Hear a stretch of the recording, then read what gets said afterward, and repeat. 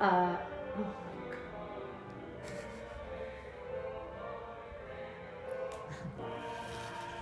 Bring it home, Danny. Okay. Seems like a person should be Danny. Welcome to Dancecast. I'm your host, Seema Belmar. Today I'm talking with Emily Hansel, Mia J. Chong, Alex Carrington, Chelsea Reichert, and Shireen Durayan. Although you will hear that Shireen has her own little separate mini interview because she wasn't able to join the rest of us during our absolutely bonkers interview that took place in the production offices at ODC. Just a heads up, there was a lot of ambient noise while we were talking, and we decided to roll with it. It was kind of fun. Emily reached out to me. She wanted to talk about a project she had started, and now that I'm recording this episode, she has completed. It was a collaboration with all those other folks that I mentioned. What I was really interested in is the fact that Emily had the goal of developing and sustaining a healthy, equitable workplace for dancers. That's a quote from Emily. So she hired dancers as employees instead of contractors, and they worked together to build an equitable contract. So I got excited about hearing about how she managed that and how it felt to the dancers. There's more and more conversations around consent in the dance world happening, and that was part of what we talk about. But all kinds of other really cool things came up. Really quickly, let me tell you about these folks. Emily Hansel is a San Francisco-based dancer, choreographer, dance teacher, arts administrator, and artist advocate, originally from Rochester, Minnesota. She currently dances for Post Ballet, Robert Moses' Kin, Mark Foranger Dance Project, and Christy Funch. So that's a lot of people. That's a lot of gigs, and she's performed with many others in the area. Emily advocates for equitable and ethical working conditions for dancers, and her creative work centers the dancer's experience. She is a proud member of the leadership committee at Dance Artists National Collective. Mia J. Chong is from San Francisco, California.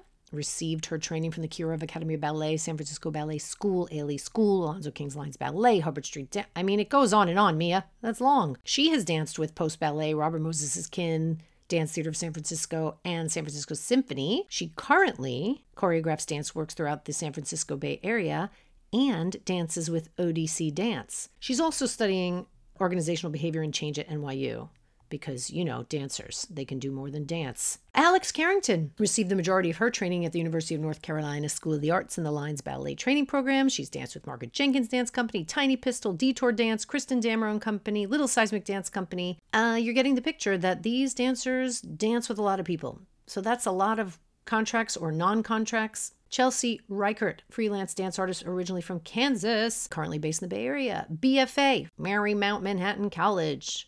She also studied at the San Francisco Conservatory of Dance. Since living in the Bay, she's had the pleasure of creating and performing with Maria Kerr, Tiny Pistol, Sharp and Fine, Kickball, Courtney Mazeka, Kinetech Arts, Nicole Von Arx, Larry Arrington, Risa Jaroslaw, and Emily Hansel. Shireen Durayan received her initial training at Ballet Arts Academy in Spokane, Washington, and trained at Lines Ballet here in SF. She danced in Portland for a contemporary ballet company called Buond Dance. Hope I'm saying that right. And in the Bay, she's danced for Kinetech Arts for 3 years. She's danced for companies in the Bay Area, including Full Stop Dance and Mudwater Dance Theater, Ziru Dance, Bellwether Dance Project. She's also in her 5th year of dancing for Kristen Dameron Company and Jennifer Perfilio Movement Works.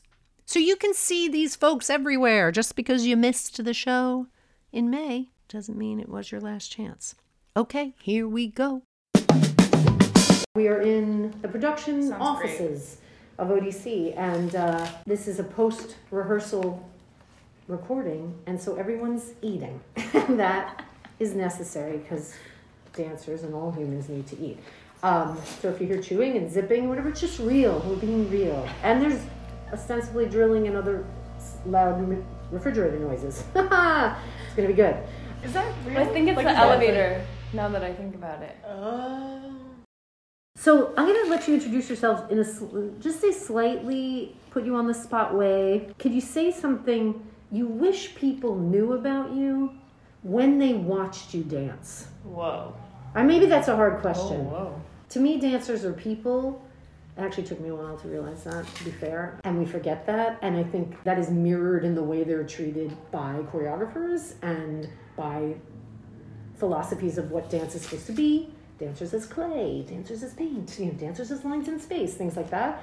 And then when I watch them dance, especially if I don't get to read a bio, I then have all these questions. I'm Emily Hansel.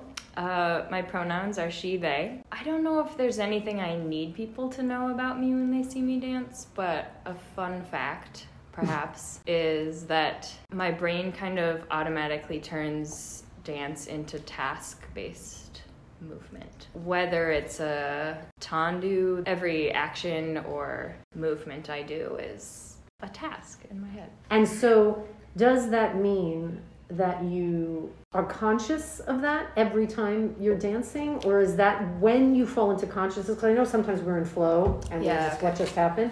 Or is it just when you go into consciousness, you approach every movement as a task? I think I'm always doing it.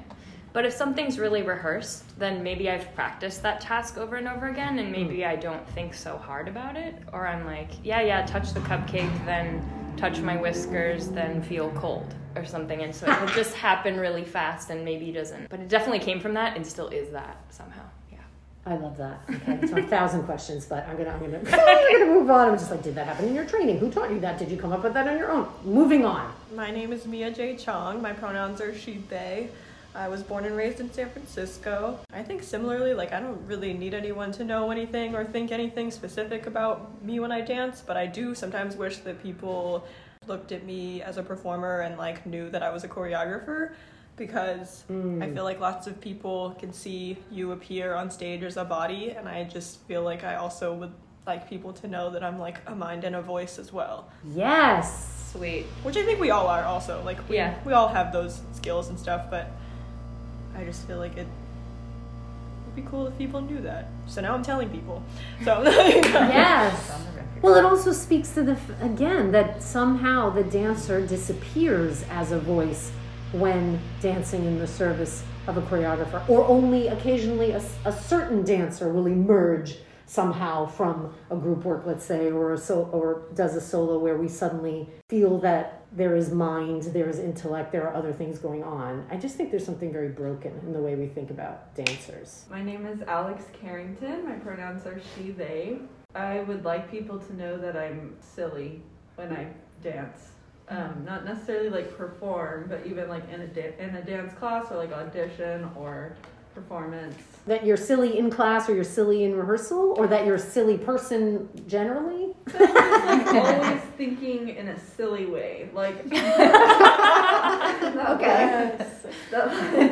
I don't want to take anything too seriously, and I think that there's this assumption, and I think dancers do it. There's an assumption for a reason, but the dancers are very serious and take themselves very seriously and the work very seriously, and sometimes I just want to mess that up in a respectful way. But yeah. I was going to say, do you get in trouble for that ever, or have you with a choreographer?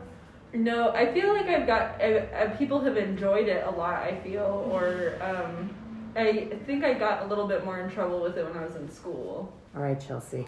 Chelsea has a furrowing brow, for those of you who can't see her. Classic Chelsea, actually. Honestly, the pressure feels on now after all these good answers. I'm like, oh. Yeah, my name is Chelsea Reichert. My pronouns are she, her. This is similar but different to what Alex said, but I don't know if I want people to know this per se, but just this fact that I'm still figuring a lot of things out. We're on stage, doing this thing that we've made and we know and is choreographed for people to see. But I'm actually just figuring a bunch of shit out, at the same time as you're seeing this thing. That mastery is a fake concept in a way, because it's always when you're performing, it's always a kind of beginner's mind to present moment negotiation. Yeah, kind of what you mean? That's a version of what I mean, and that's what I mean. It's I mean that, and I also mean in so many other aspects of my life, I'm just figuring things out, trying to figure myself out. Yes, it's don't look at my amazing technique and think I have my life together. Yes. I don't put words in your mouth. I'm actually, yes, but I don't. Not that I think I have amazing technique. You do. I think you do. But, I think you do. You have what is called now, Emily, a project-based, do you want to say company? It's not a company. A project-based phenomenon? How about a project? You have a project. Okay, cool. Right. Project. Well, as a professor of like writing and things like that, I like to return to the text. I'm always like, can we Okay. return to the text? And everyone's like, what? I didn't bring it. Okay. But I brought it. So 4x4 is a project that is premiering at ODC Theater May 26th and 28th. It already happened. It hasn't, but it has by the time anybody's listening to this. So this project, you say on the website, also marks the first time you formed a business, hired dancers as employees, and managed such a substantial project budget. So I want to talk about that, and I want to hear from Emily and then from everyone else about what inspired it. Because let me give you a little background. I've been here since the 90s with some break, early 90s. And I was dance writing, and I was dancing with people, and I choreographed a little just because as a dance writer, I wanted to choreograph to get on that side of things, but like choreography is bullshit difficult, so. Oh, now we have piano. So that's good. This is a really good situation. So at the time, and now of course I cannot speak for everyone, but I was ensconced in the modern contemporary pickup scene, and there was nobody was paid. I mean, nobody expected to be paid. Right? I mean, and again, nobody is a giant generalization, but too bad. We know what I'm saying. It was not a conversation, and there was certainly no conversations about consent, at least that I was aware of. Contracts were only for like ODC company or, maybe Joe Good or Lines or something. So, coming 25 years on, right? 25? Yeah, like 25 years later, 25 years later, like this is just brand new to me. But as you are all coming up, and I'm assuming you're similarly, what are you, millennials? Are you millennials? A zillennial? Is that a thing? It's like coming toward Gen Z? Is that what a zillennial is? Are you all similar in that? Millennial. I don't know how. What year? Year of birth? 95. 97. 94. 92. Hello. Do you need some? Fine. Oh, yeah. All right. So you're all in the same zone. 71. Yeah. I'm representing for 71. So tell me about, how did you get to this place? To feel, first of all, empowered to do this, or also just required maybe to do it? And that could be about what it was like to work with other people, not mentioning names if you don't want to, of course, or just other information coming at you that got you here. Because I think it's a big deal. The stage I'm at in my career, I'm a few years out from, I'm maybe almost 6 years out from graduating, getting my BFA.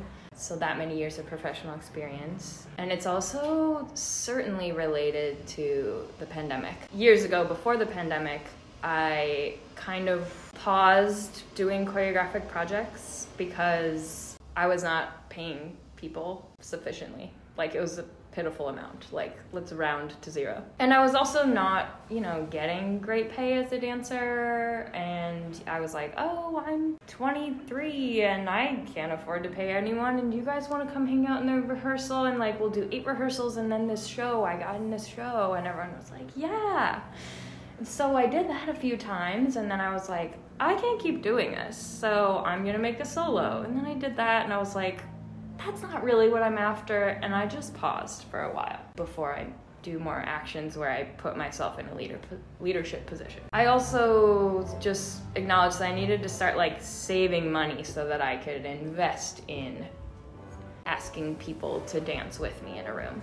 And when the pandemic hit, I heard about this group called Dance Artists National Collective. They were based in New York, but it's a national collective, and when the pandemic hit, they switched to weekly Zoom meetings, and boy did the country flock there. I think we needed a place to connect, and I learned so much just by showing up to a Zoom meeting and staying quiet. And these people were talking about unions, about workers' rights, about safety in the studio, about equity in the field and access to the field. That's when I started getting some concrete answers for what to do next. Actual guidance. Yeah. Mm-hmm. And I was like, great. And I think also just the longer that the more experience I had as a professional dancer, the more, I had more experienced peers around me eventually that were teaching me things like get a contract or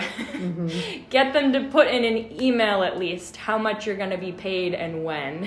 not that that always helps. Okay, so here's the other thing, is I've been in a ton of dance, like where I've been hired as a dancer and known very little about if I'm getting paid and other details like that. It affects your mindset in the studio. Of course, it affects your mindset when you're like thinking about how much I can pay for rent next year or whatever, but it also is like, it affects the level of trust in the workplace. So I just realized, oh, I'm interested in like, if I'm gonna hire people, I learned about the differentiations between employees and independent contractors, and I was like, okay, definitely gonna hire employees. Okay, so I gotta get workers' comp and I gotta run payroll, so I'm gonna save a little bit more money until I can do something. And then eventually I got this grant from the California Arts Council, an individual artist fellowship. It's general operating support, so I can put it towards anything, but I was like, let me use it to pay other people.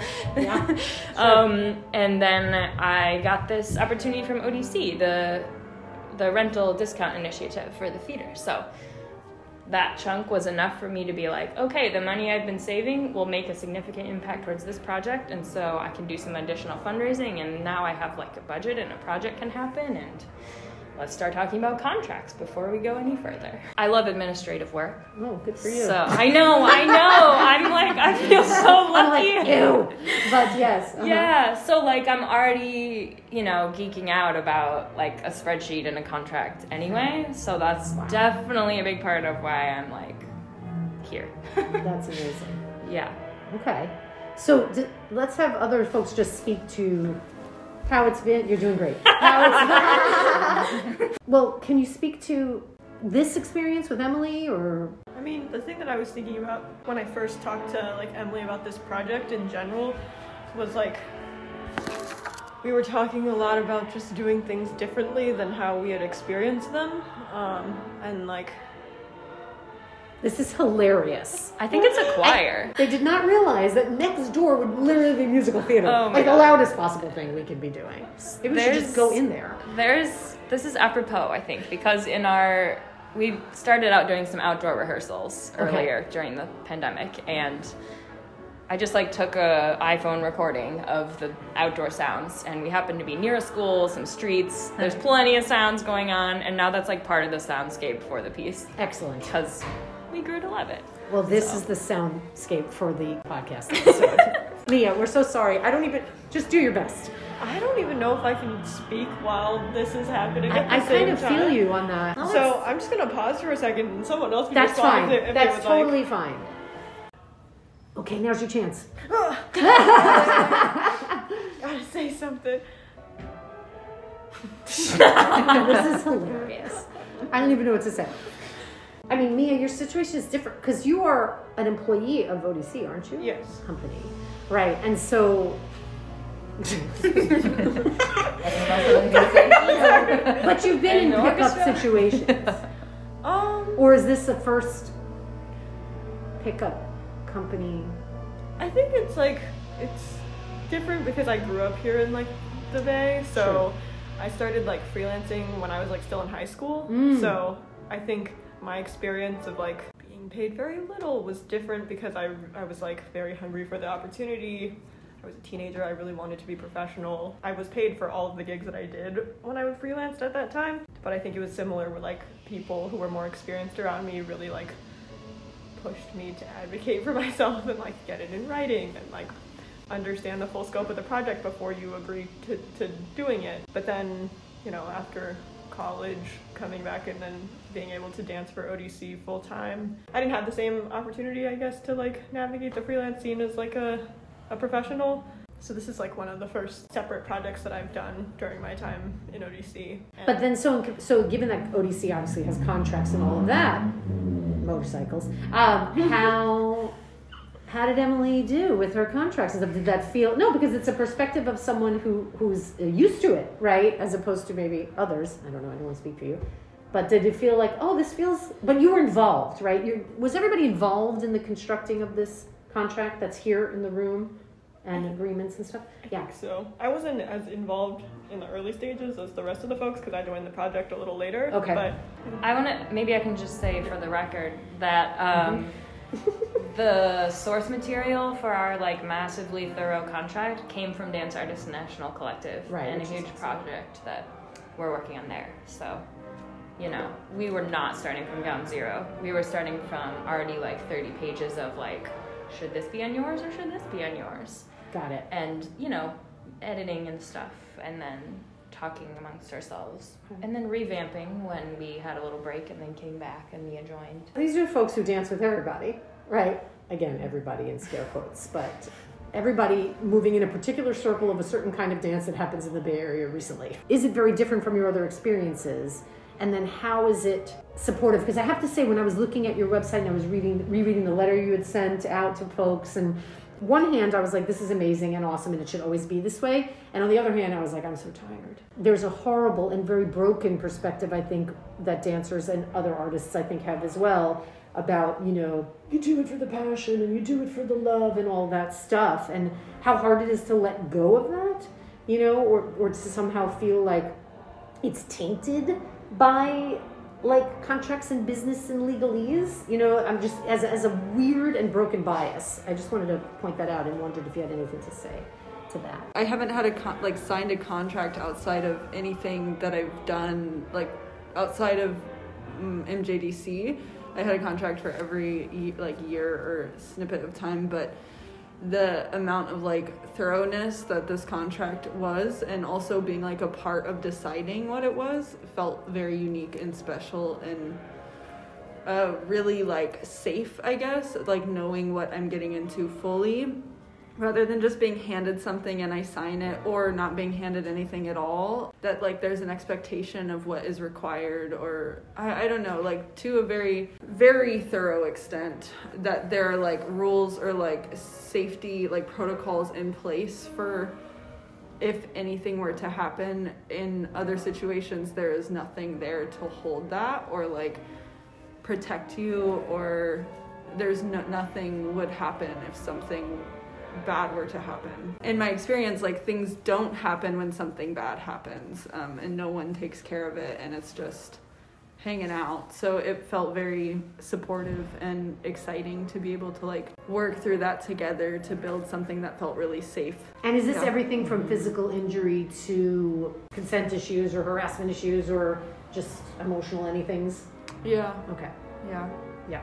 It just feels so important, more than ever. One of the things you can do to prevent discrimination and harassment and injury and mental injury, emotional injury, is to talk about protocols that are in place if those things do come up. Right. Like to just acknowledge the possibility. Chelsea. Yeah, I feel like this is the first time that I've been so part of making a contract. I've signed a couple contracts. There was one process I was in where they were like, look it over and let me know if you have anything. But this was like, I don't know, Emily, even like the part of consent, like I feel like you were at the beginning, like you can be as involved or not as you want to in terms of making this contract. Like you can read this whole document with me and tell me what you want in there or not. And I feel like something with this contract that has been interesting is that I feel like we can write this down, and then if we want it to change, we can talk about it and change it. Like it's just always like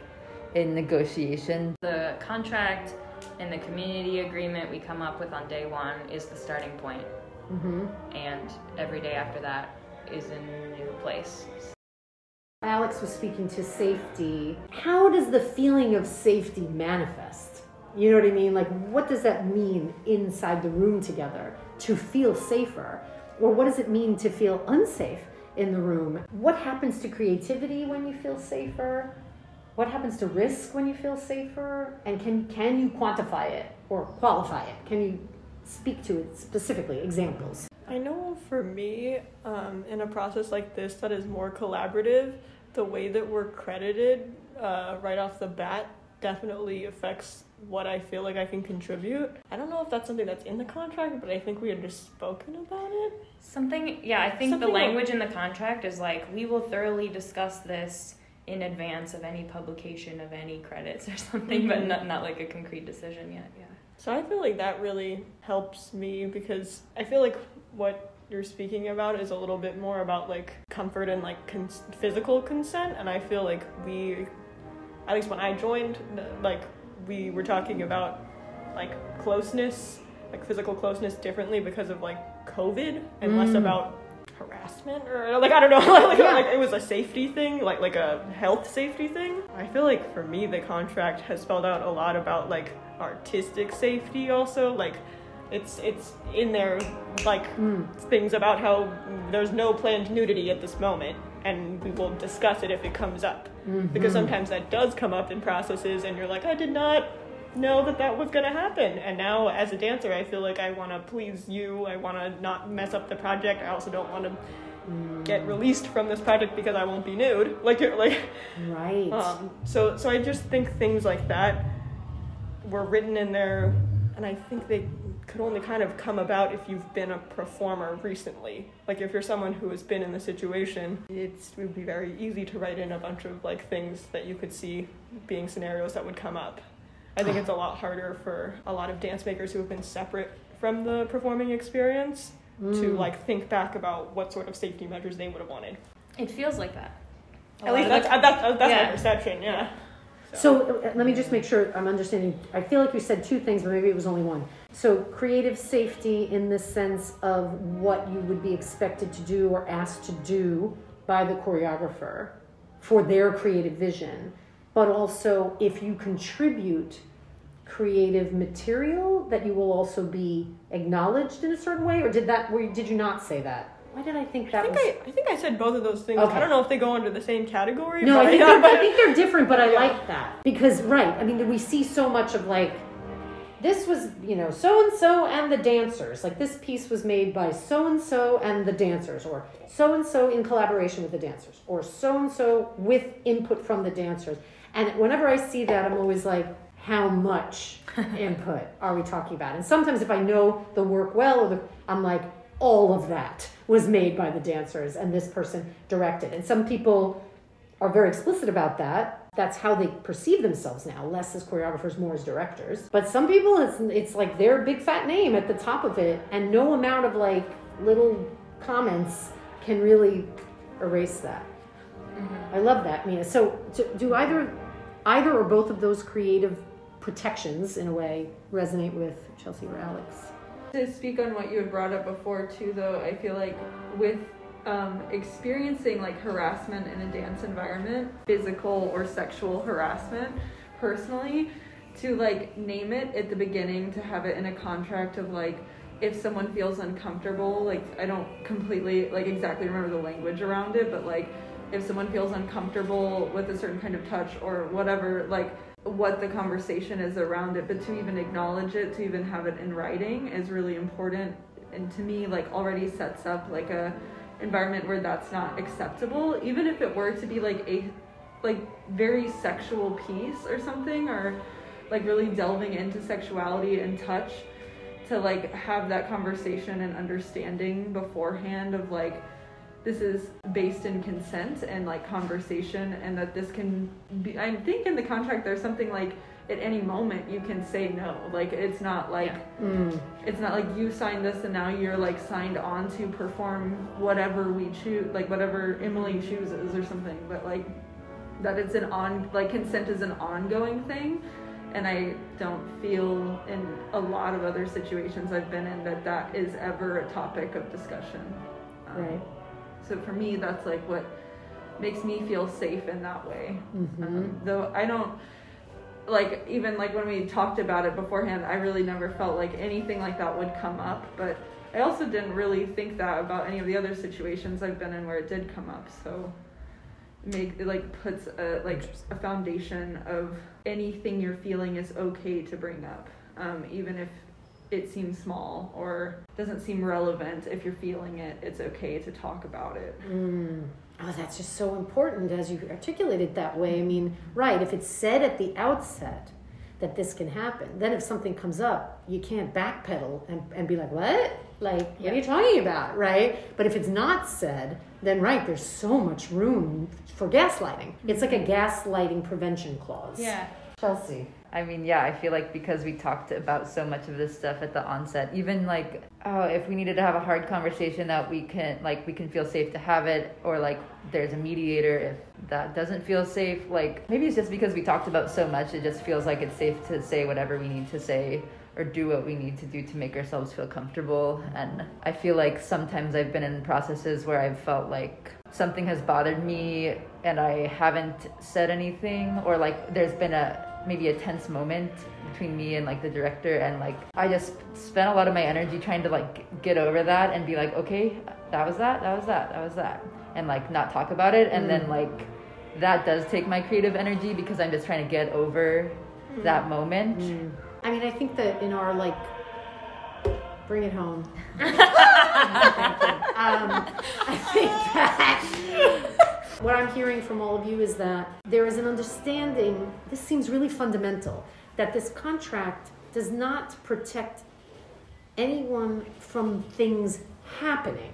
Like things can happen. We are going to mess up. And what we need are tools and protocols for coping, right? So that we can keep going. And that's what it sounds like, at least from what Chelsea was just saying, you really have put in place a circumstance in which it can happen. Like, let's all just admit that. It's important to acknowledge that literally anything could happen. You're not writing a sentence or a clause for every single possibility, but you're addressing the fact that anything could happen and we might not be prepared for something. Being flexible and accommodating and adaptive have been like some of the top priorities that resulted like from our contract. Maybe every time something comes up that like maybe a couple years ago I would have considered an obstacle, I'm just trying to reframe it and be like, ooh, awesome, another creative constraint. Right. And it truly has taken over the process. It's usually about someone not being there, right? or someone accessing the work in a different way that day or something, and we're like, oh, cool, okay, now that's a duet. Ooh, and that's a trio, or that's a solo, or this values walking because we're outdoors because of COVID, so we're not rolling around on the ground so much, or like, yeah, there's just all sorts of things that actually are really helpful when it comes to like authoring a work. So, which also feels very postmodern, right? It also feels like some of y'all's background in terms of that, where like everything becomes a structured improvisation if you're open to it being that way. I feel like it's been like implied, but I also like was thinking about it, but then the musical theater happened. That like beyond just like the contract supporting us or me as an artist in the process, I also feel like it was also like the culture that was built by all of us and like curated by Emily. So, you know, you can see a lot of terms on paper but not see any of it in action. And I do think that we've done a pretty good job of like actually like walking the walk. The contract, the community agreements, what was sort of proposed that the piece would loosely be about, I think we've done a good job at sticking to that. Like, we're genuinely interested in like putting into practice exactly what we're writing, or allowing that to change as need be. But like, even if you didn't read our contract, you might feel its presence in our workplace. This is a very pleasant experience, but we're also making something that I feel proud to participate in. I think a lot of people think that like can only be a holistic, good feeling, vibey process, and the outcome is like, eh. There's no guarantee that a process is going to have a result that reflects that process. But again, what I mean by result, I mean what the audience sees. Yeah. Which dance, of course, notorious for kind of obfuscating that which goes into its making. You know what I mean? That's, I think, actually kind of maybe what the piece is about. Okay. Maybe. About not obfuscating? Yeah. Okay. Like, there's a section where Chelsea, you know, this could all change in a week, but let's just say this section continues to exist, where Chelsea and Shireen choreograph something, and they like take their time and they like giggle through it, and they're like, wait, what was that again? And they're like legitimately doing some of our rehearsal stuff on the stage for a minute. Okay.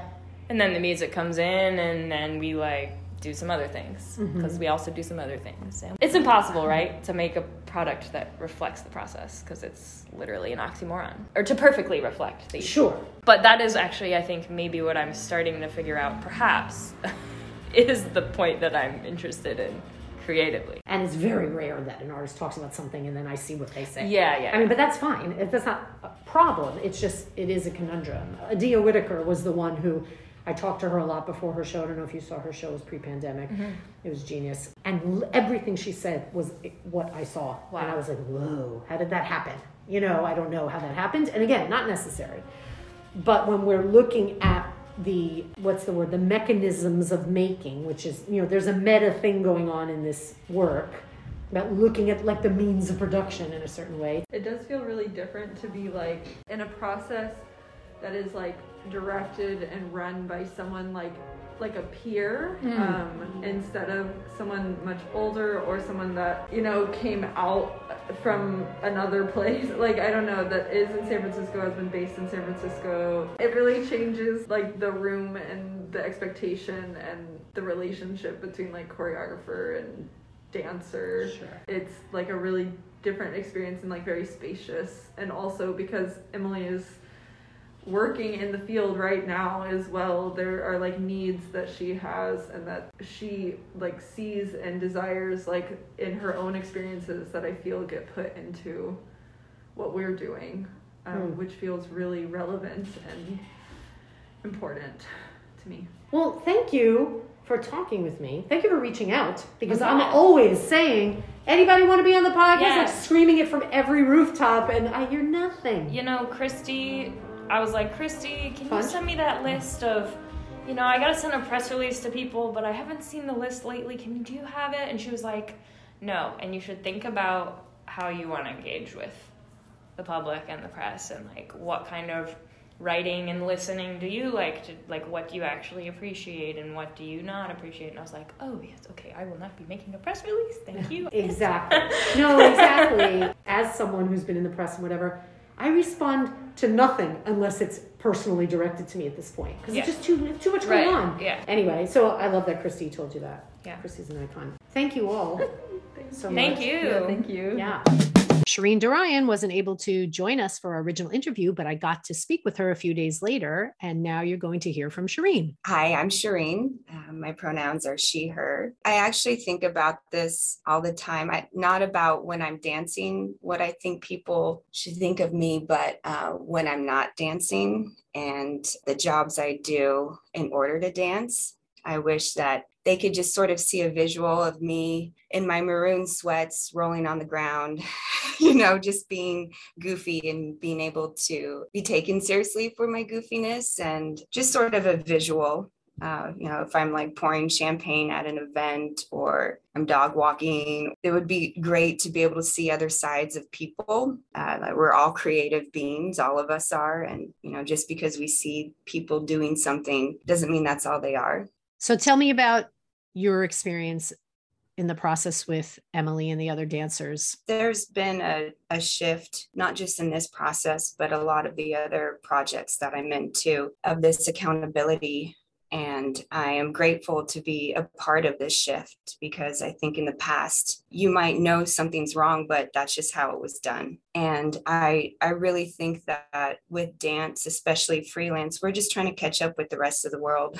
You know, these things of having a contract in place, it's absurd. If there's any other job that you sign up for, these things are already there. It's basic respect. When you hire someone, one of the things I really appreciated was, yes, being a part of building this together and seeing not just this is Emily's thing, but this is also something that's bigger, and it's across the country, it's across the world, of like coming together and saying, okay, we deserve this. I have a lot of gig jobs.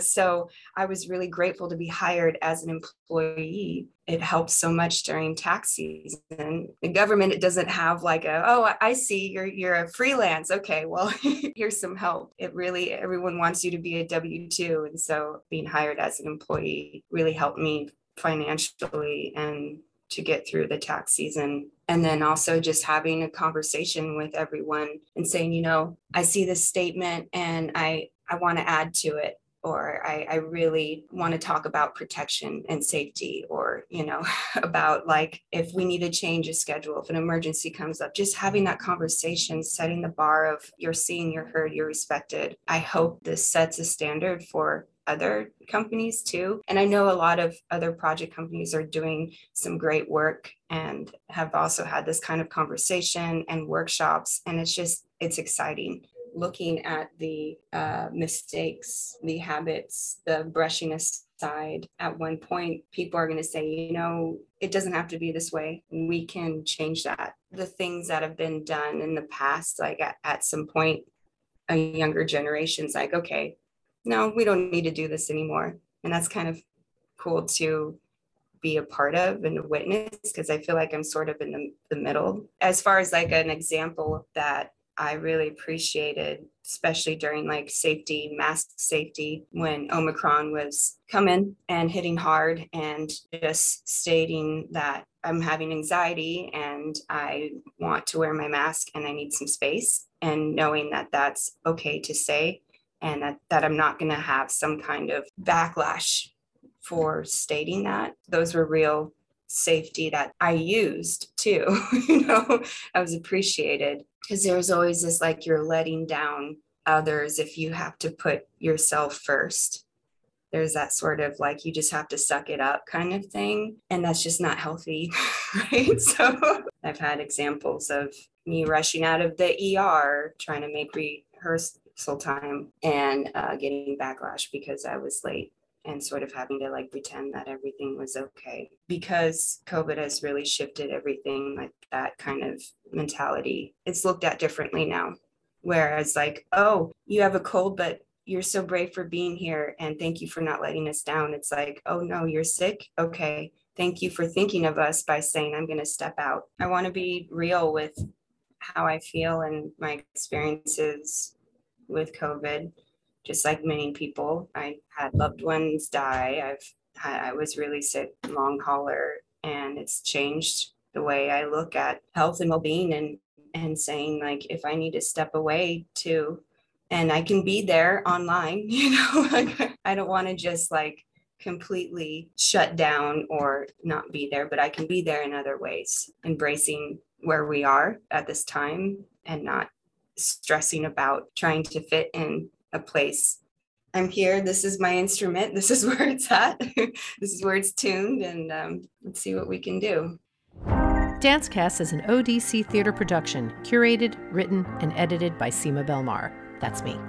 With creative consulting from Chloe Zimberg and Sophie Lenanger, and additional support from Matt Shrimplin and Garth Grimble.